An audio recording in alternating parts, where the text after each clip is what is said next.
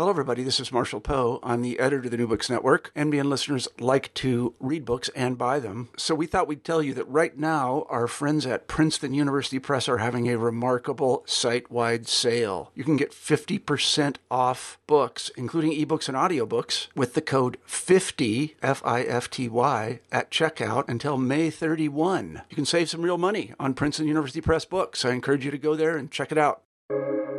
Welcome to the New Books Network. New Books in Southeast Asian Studies is sponsored by the ANU Southeast Asia Institute, the Griffith Asia Institute, the New York Southeast Asia Network, the Nordic Institute of Asian Studies, and the Sydney Southeast Asia Centre. Hello, everybody, and welcome back to New Books in Southeast Asian Studies, a podcast channel on the New Books Network. I'm Patrick Jory. I teach Southeast Asian history at the University of Queensland, Australia, and I'm co-host of this channel. In 1863, the French established a protectorate over the Kingdom of Cambodia.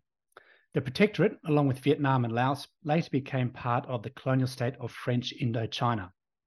Part of the French so-called civilizing mission in Cambodia involved reforming Cambodian law and legal processes.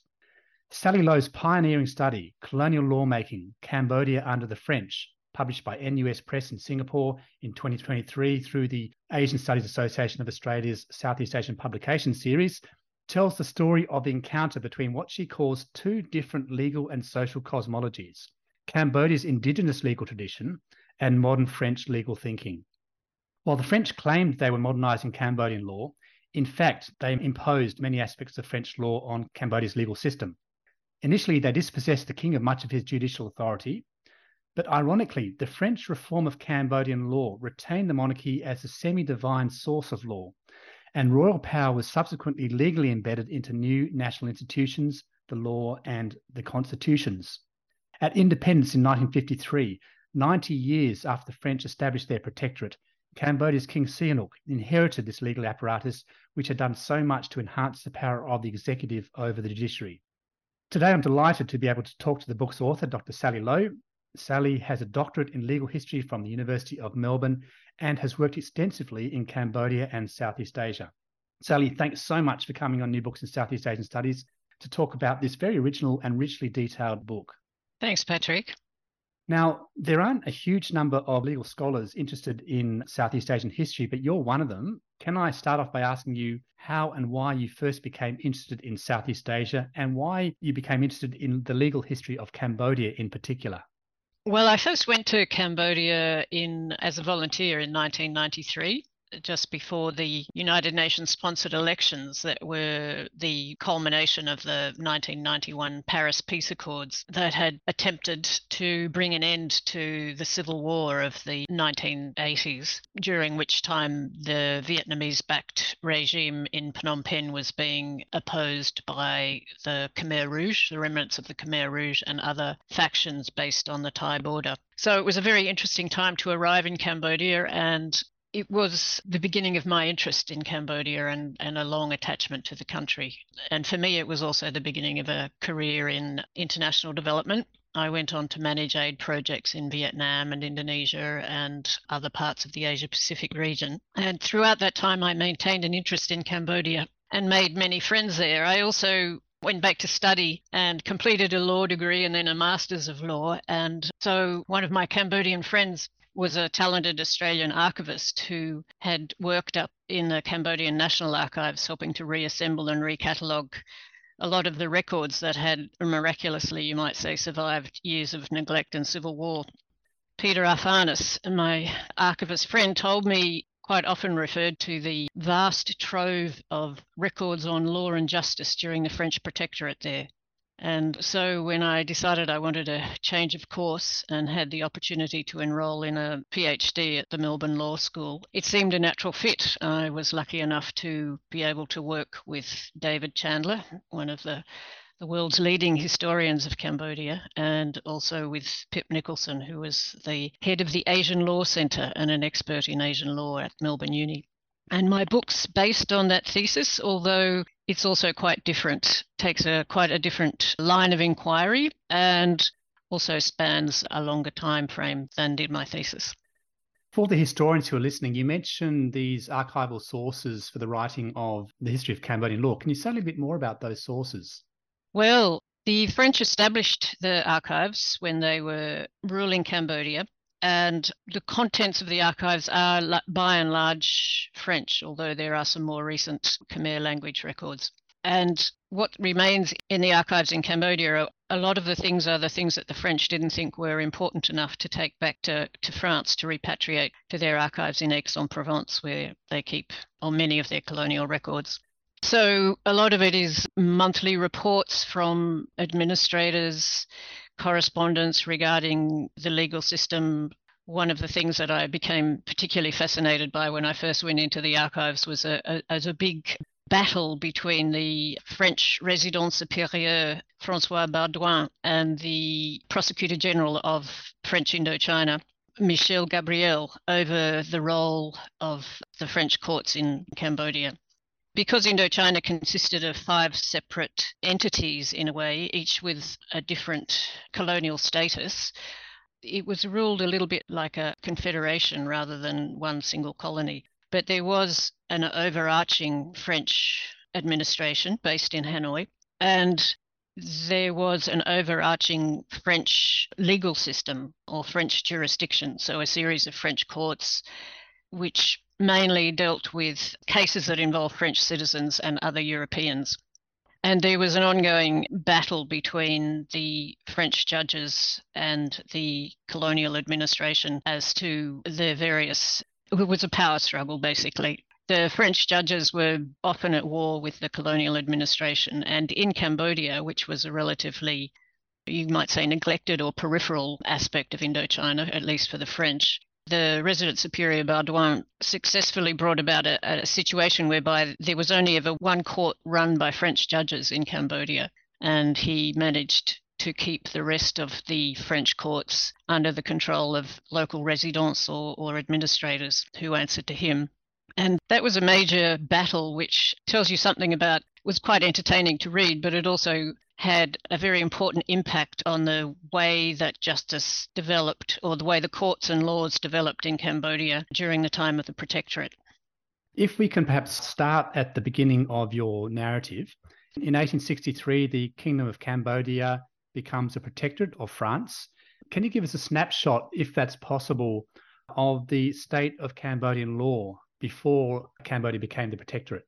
Well, people refer to a series of sacred legal texts which were basically derived from Hindu and Buddhist writings, and that had been passed down from king to king. And the French saw these and treated them as legal codes, but in fact I would argue that they were not legal codes in the sense that the French understood, in that they didn't contain uniform laws that were meant to be applied to the whole population. They were rather probably symbols of royal power.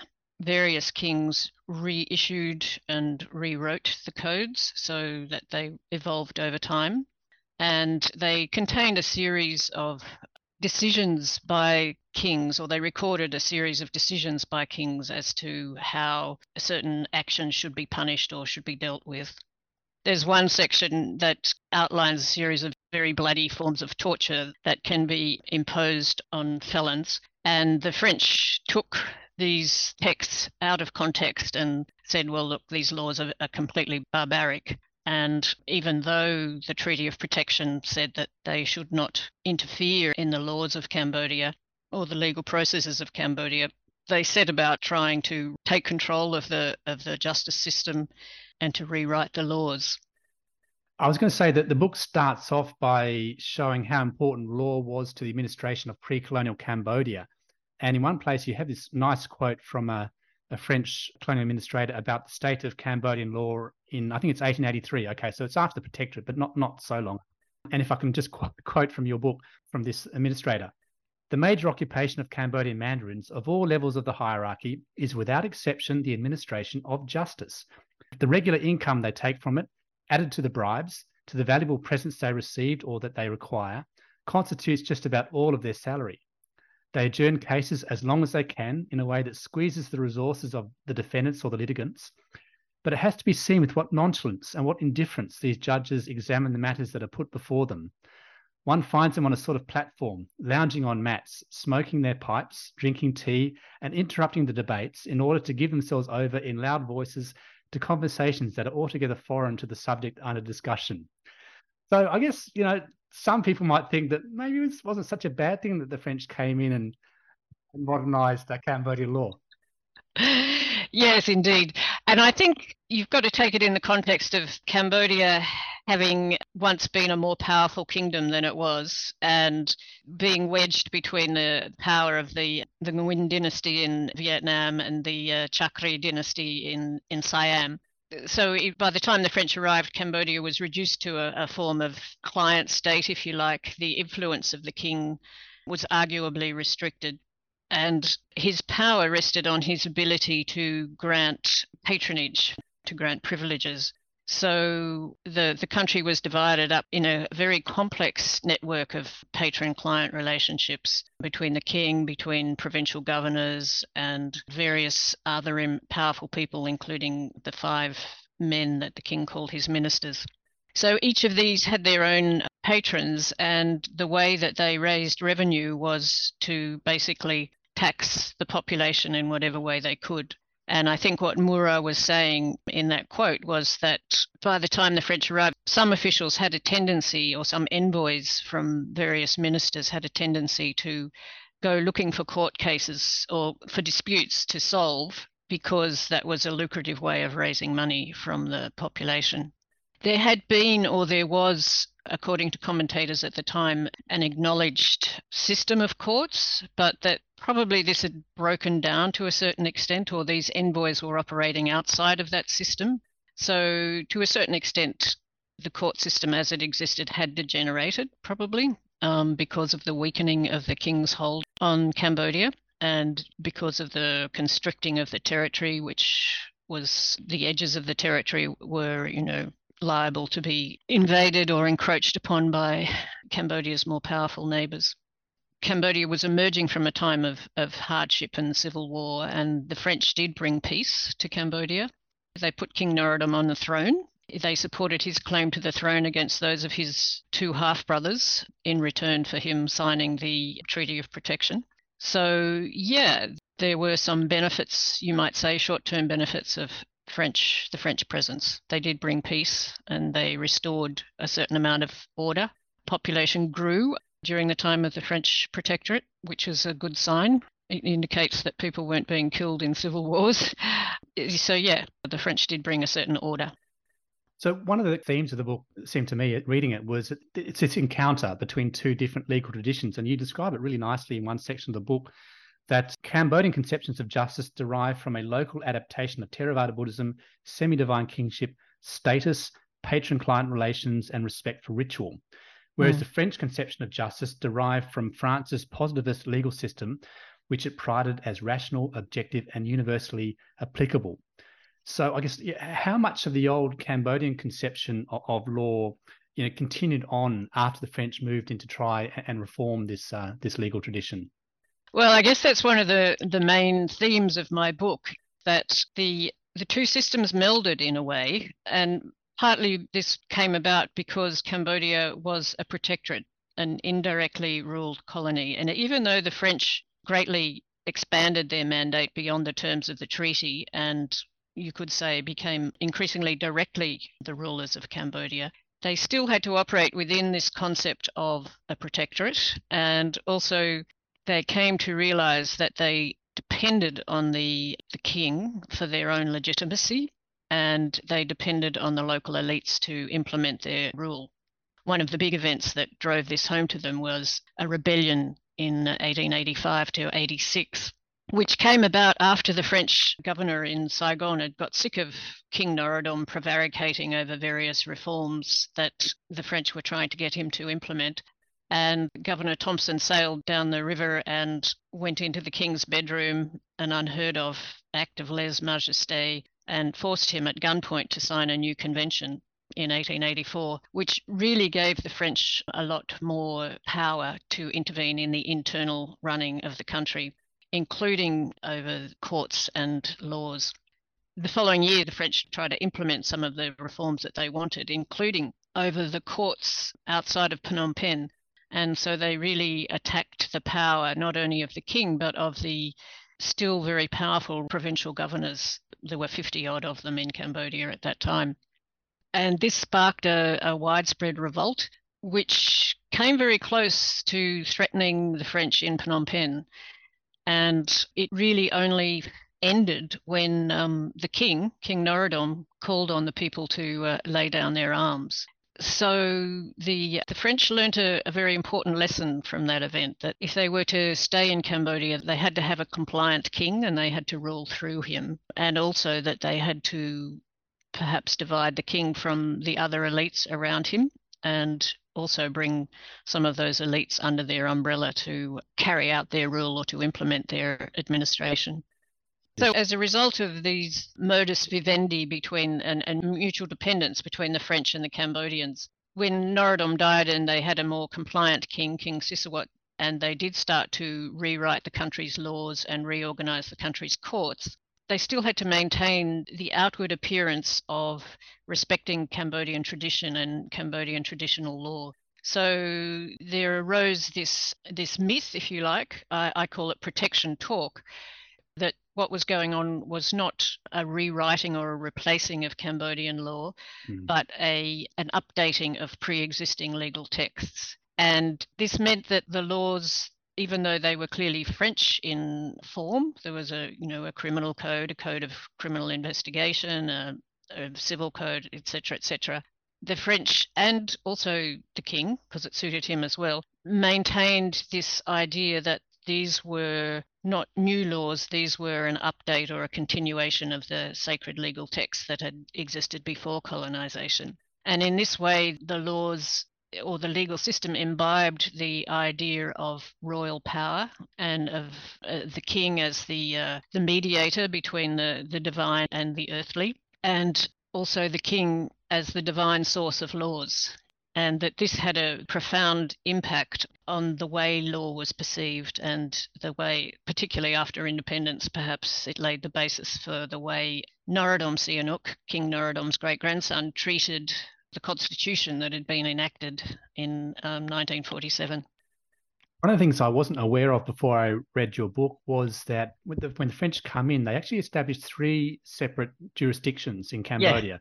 Yeah. One that dealt with the French citizens, another one dealing with cases involving French citizens and Cambodians, and finally one which is a Cambodian indigenous jurisdiction. Can you tell us how this multi-jurisdictional system worked? Yeah, okay. Well, it came about in a very interesting way. The way it worked was that the French court in Phnom Penh or then the residents outside of Phnom Penh administered a modified form of French law to European citizens. But they also then administered what was called Annamite law to those considered to be ethnically Vietnamese and Chinese. The reason this came about was through a series of maneuvers. Partly it was the French administration in Phnom Penh wanting to take control of legal cases that involved ethnic Vietnamese and Chinese because they were an important minority within Cambodia who played important roles in the administration but also in the local commerce and trade. So that was one of the motivations. And also the French judiciary based in Saigon were keen to see as much of the population as possible brought under the auspices of a French jurisdiction, with the expectation that the judges would be the ones who would administer this jurisdiction. That didn't come about because of the battle that I referred to before between Baudouin and Résident Supérieur Baudouin and Michel. So what happened was, by the end of Norodom's reign, by 1897, just before he died, the French had, through a series of maneuvers, succeeded in taking the ethnic Vietnamese and Chinese out of the king's jurisdiction and passing them into what was called a sub-jurisdiction of the French courts, whereby the French administrators and judges dealt with those cases. And that left behind the majority of the population considered to be Khmer, who remained under the auspices or under the remit of the local Cambodian courts.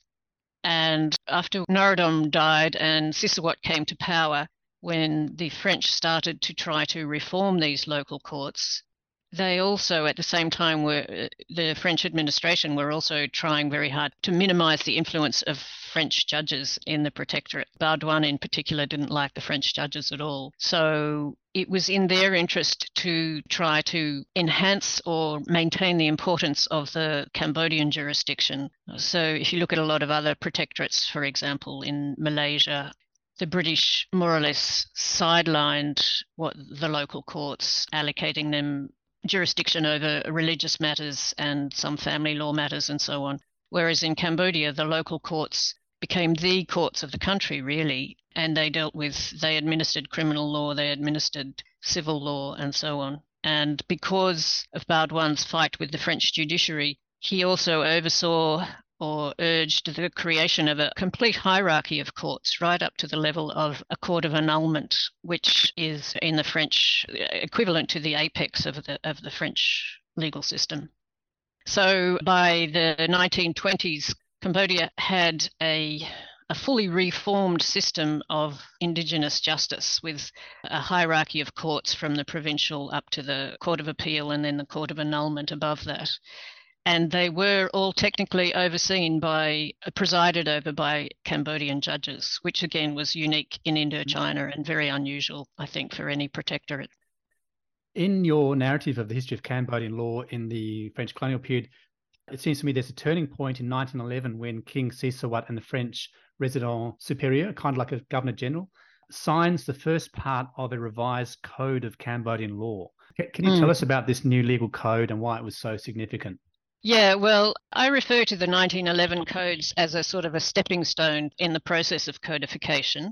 In 1901, King Norodom had signed a decree saying that the laws of the country need to be modernised, and after that there were several attempts to move that process along, and it had come about through a series of joint drafting committees. The French had been, because of their earlier experiences, the French were very wary at that time, so they formed these joint drafting committees of learned Cambodian people and usually a French judge or another colonial official to draft a new code of criminal investigation and legal procedure, I think it was called, and the beginnings of a civil code. And the significance of these were that it was, well, firstly, it was the first step towards actual codification of a new set of laws for Cambodia, but also because it brought about a reorganization of the courts. It established, particularly in Phnom Penh, a hierarchy of courts, a court of annulment, a court of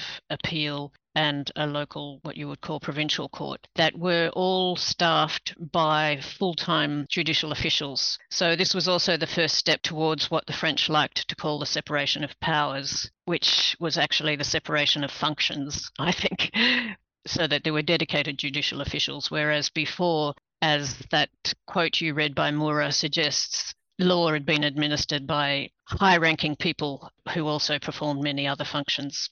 What the law didn't do was impose that separation of powers on the provincial courts. The provincial governors still continued to rule over their local courts, which were probably, for the Cambodian people, the most important courts. But it did try to place those governors, put rules around how those governors operated and place them under a certain stricter form of surveillance by the local French administrators. So that was one significant aspect of those laws. I guess the other part, which was perhaps not such an important change at the time, was the introduction of what they call the first book of a civil code, which established civil registries. Basically, it started to try to list the people, create a registry of births and deaths and marriages, and to lay down legal procedures for how marriages are carried out and so on. There was another part of the civil code also drafted, but which couldn't be implemented for another 7 or 8 years. And this regarded aspects of land law, because the French were trying very hard to privatize land, to create a registry of land titles and so on. But there were, for various reasons, particularly because Cambodian farmers simply ignored any new laws with regards to land ownership and continue to do what they'd traditionally done, which is to say that they were the owners of the land that they farmed and occupied. It took a long time for that law to actually be implemented.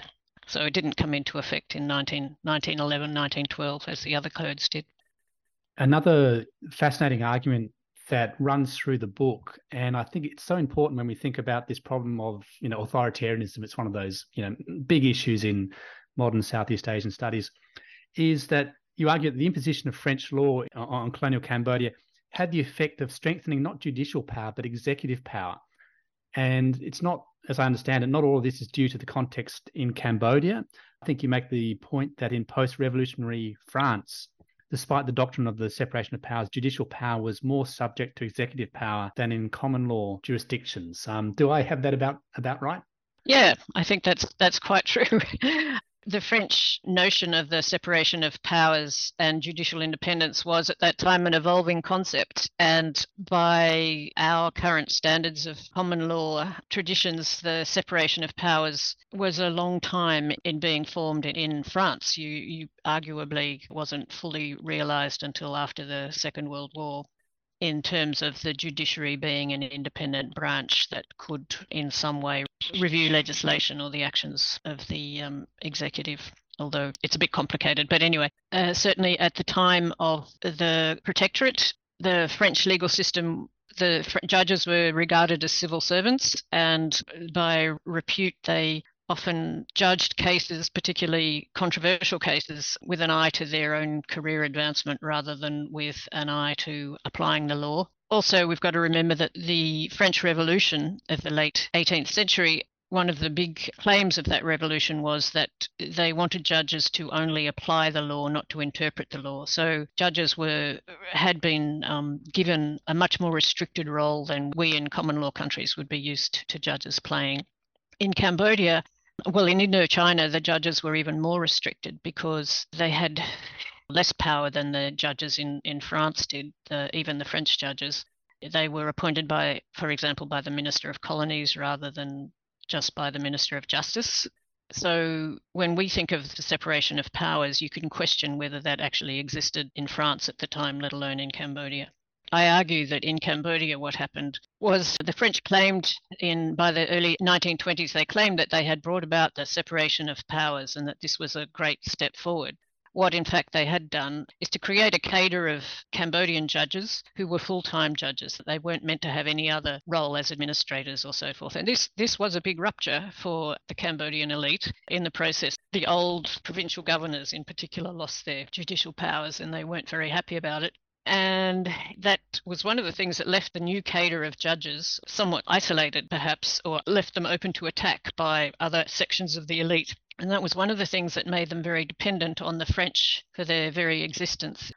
The French also placed an advisor who was a French judge in charge of overseeing the local Cambodian courts. And even though he didn't officially preside in the courts, he and the Résident Supérieur took a very close interest, particularly in controversial cases. So you could say that there was never any intention for the separation of powers to lead to what we would understand as being the independence of the judiciary. It was always a judiciary that was closely supervised by the colonial power. And I argue that what had really happened was that this so-called separation of powers and the reorganization of the courts it was a transfer of power over the judiciary and over legal process from the Cambodian elites to the French. It came under French control. The new codes had originally been drafted in French. When judges went to the School of Administration to learn how to be judges, to learn the laws, they were often taught in French by French judges. So it was a very significant shift of power from one hand to the other, but it wasn't a step towards creating an independent judiciary in the way that we understand it, although the French referred to it as independent because it was separated from the rest of the Cambodian elite. If we could perhaps jump forward to the 1940s, it's this very complicated period. Yes. Of course, the Second World War breaks out. Cambodia comes under the administration of the Vichy France regime. A few years later, the Japanese take over very briefly, then they're defeated and the French come back. Can you perhaps sort of run us through how this very complicated political situation leading up towards Cambodian independence, how that affected French colonial law at that stage? This is the part of the book where I start talking about constitutions and the very early constitutions or proto-constitutions that came about under the Protectorate. So just before the fall of France in World War II, the administration of Indochina had developed a new law which really put into writing the way that power was administered in the protectorate. But what it did do was to acknowledge the role of the king, and it also acknowledged the role of the different Cambodian ministers. So even though they all operated, the law stipulated that they all operated under the advice or the control of a French administrator, it did create arguably a proto-constitution, which placed the king at the head of the lawmaking process, of the head of the government. And this law number 1 of 1940, I think it was, at least on paper, it passed ownership of laws back to Cambodia. They were no longer called royal decrees, they were called kram, and there was a formality by which the government of Indochina could no longer make a decree and then say this is now law in Cambodia. It also had to be formally adopted by the king. So again, it placed the king as the source of law in Cambodia. When World War II broke out and the colony was quickly occupied by Japanese troops, the administration in Indochina supported the Vichy regime. So technically the Japanese troops and the French were allies in the Second World War. So there was a sort of a cautious coexistence for most of the war. But then after the Germans lost control of France in the middle of 1945, the Japanese decided that they would take over the administration of Indochina. So they imprisoned and or drove out the remaining French officials, and they had the monarchs of the various protectorates declare independence, so-called, which was obviously under their control. But in Cambodia, they had the young King Norodom declare an independent Kingdom of Cambodia, and the constitution of that regime, which only lasted until the end of the Second World War, so 5 or 6 months, was based on the law number 1 of 1940. So what the king did was to take out reference to they took out reference to the French and just left the law as it was. So for those few months, the king experienced working under a constitution where he was technically the head of state and in control of everything that happened in the country. That's actually, in practice, that's not the way it worked, but that set the precedent, I guess, set a precedent for the young King Norodom. Then after the end of the war, after the defeat of the Japanese, the French returned with the help of Allied forces and re-established a protectorate, which was slightly different. The French had fewer officials in the country, but it ran more or less along the same lines as the protectorate had before the Second World War. However, because of international moves at that time towards decolonisation, the French were under pressure to create for each section of Indochina, at least those that weren't involved in civil war, to implement a constitution, which you would still retain French rule, but which would be seen as a step towards internal autonomy. So there was a process. The French regime and some of the conservative members of the royal household collaborated to draft a very conservative constitution, which basically recognised the king as an absolute monarch, and with some advisory or consultative elected bodies.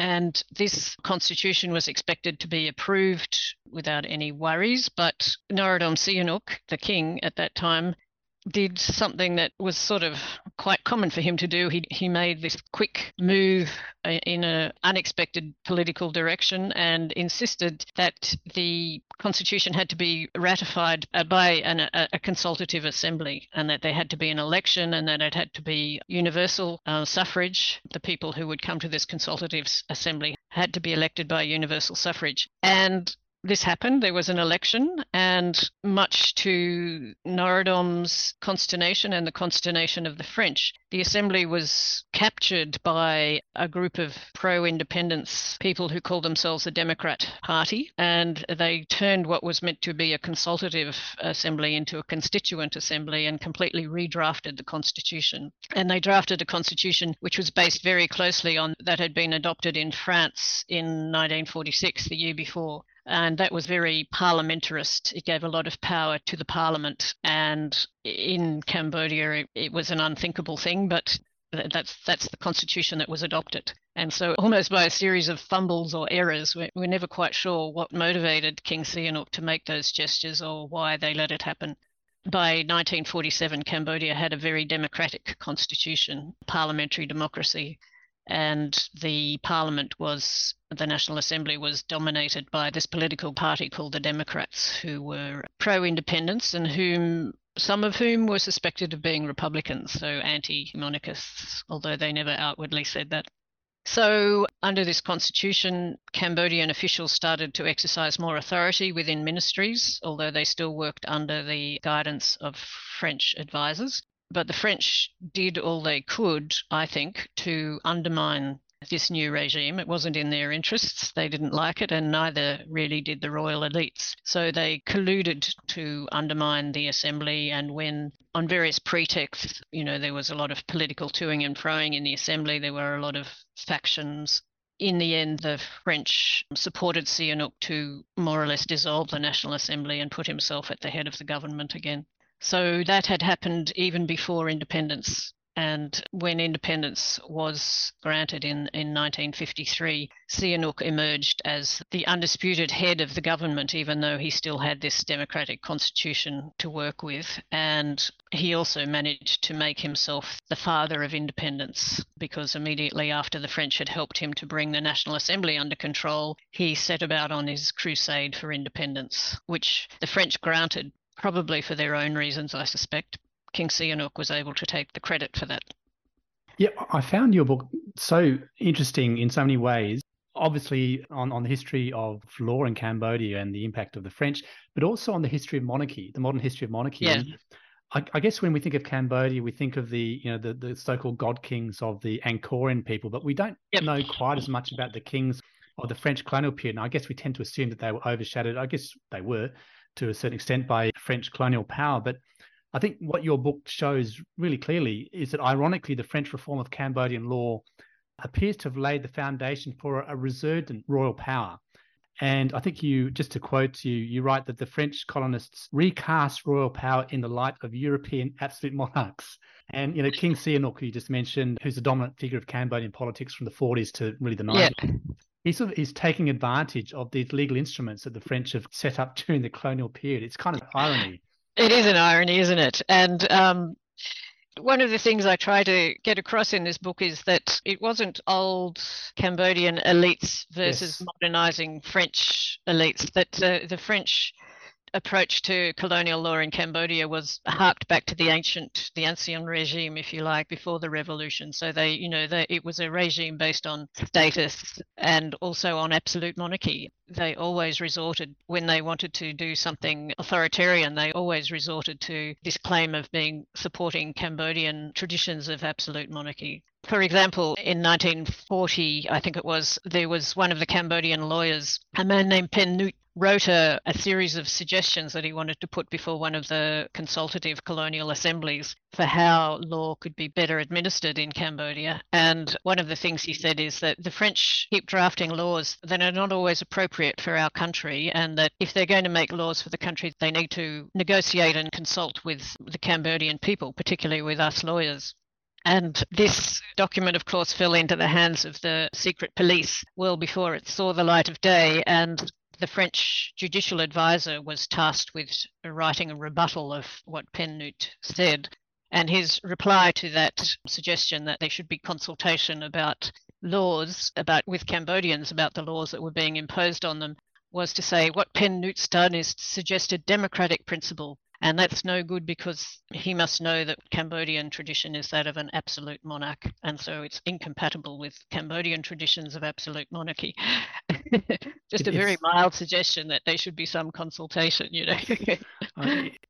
It's such a familiar story of the colonials shoring up the old authoritarian traditions, despite this kind of, you can see that there's these democratic seeds that are sprouting, and they're shut down pretty much by the French. Yeah. Okay, if we can fast forward a little bit to the contemporary period, that is to Cambodia's legal system today. I know that your book actually doesn't come right up to the modern period, but can you tell us to what extent that the French colonial period has left a legacy on law in Cambodia today? Well, I don't feel entirely qualified to say that, but what I can say is that it still claims to be a civil law-based system. Of course, between the time of Sihanouk and the present day, Cambodia has been through a whole range of different regimes and has had to rebuild its legal system since the 1990s. So I'm undecided as to the extent to which the old colonial system still influences what's taking place in Cambodia today. It claims to have a civil law influence, but then there are also, through process of Western donor-aided projects, been other influences inserted into Cambodian law. So there are influences from common law countries, particularly in the area of commercial law.